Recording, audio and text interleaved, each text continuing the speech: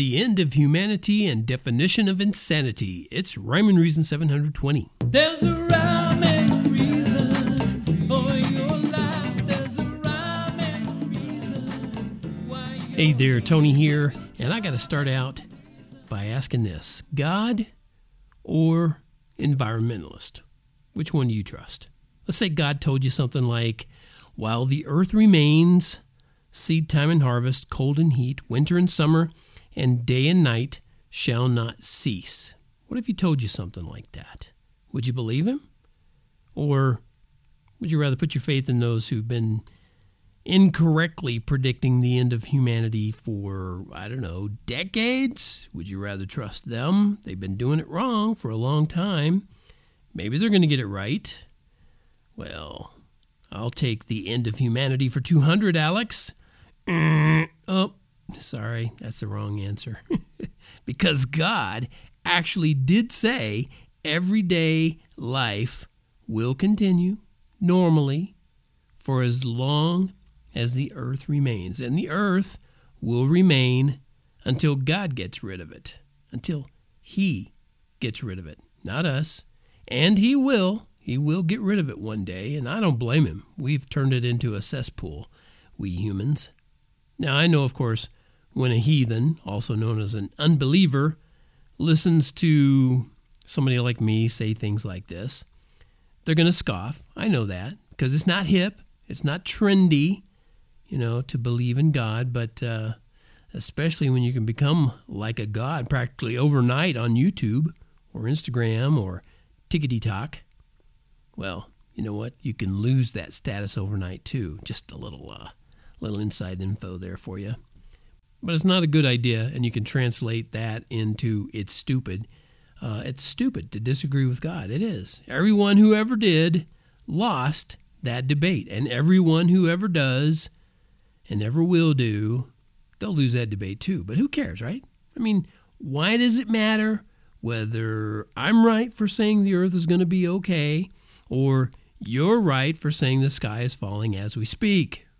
Who cares? Why? What does it matter? Because ideas have consequences. It's so simple. I don't get why people don't understand this. Wrong ideas lead to things like bad science. And a friend of mine likes to say it's just good science. But when it's bad science, and bad science is all around, it leads to bad ideologies, or ideologies if you prefer. And surely, don't call me Shirley, surely you can see the vicious circle that's forming there, okay? Sort of like the definition of insanity, do something over and over again expecting different results. But good ideas lead to good science. Who doesn't like good science, right? And good science can find cures for things like cancer and tumors and, limbs being cut off, and you get things replaced. And, oh my goodness, they're trying to come up with a brain transplant, but that's not going to work so well.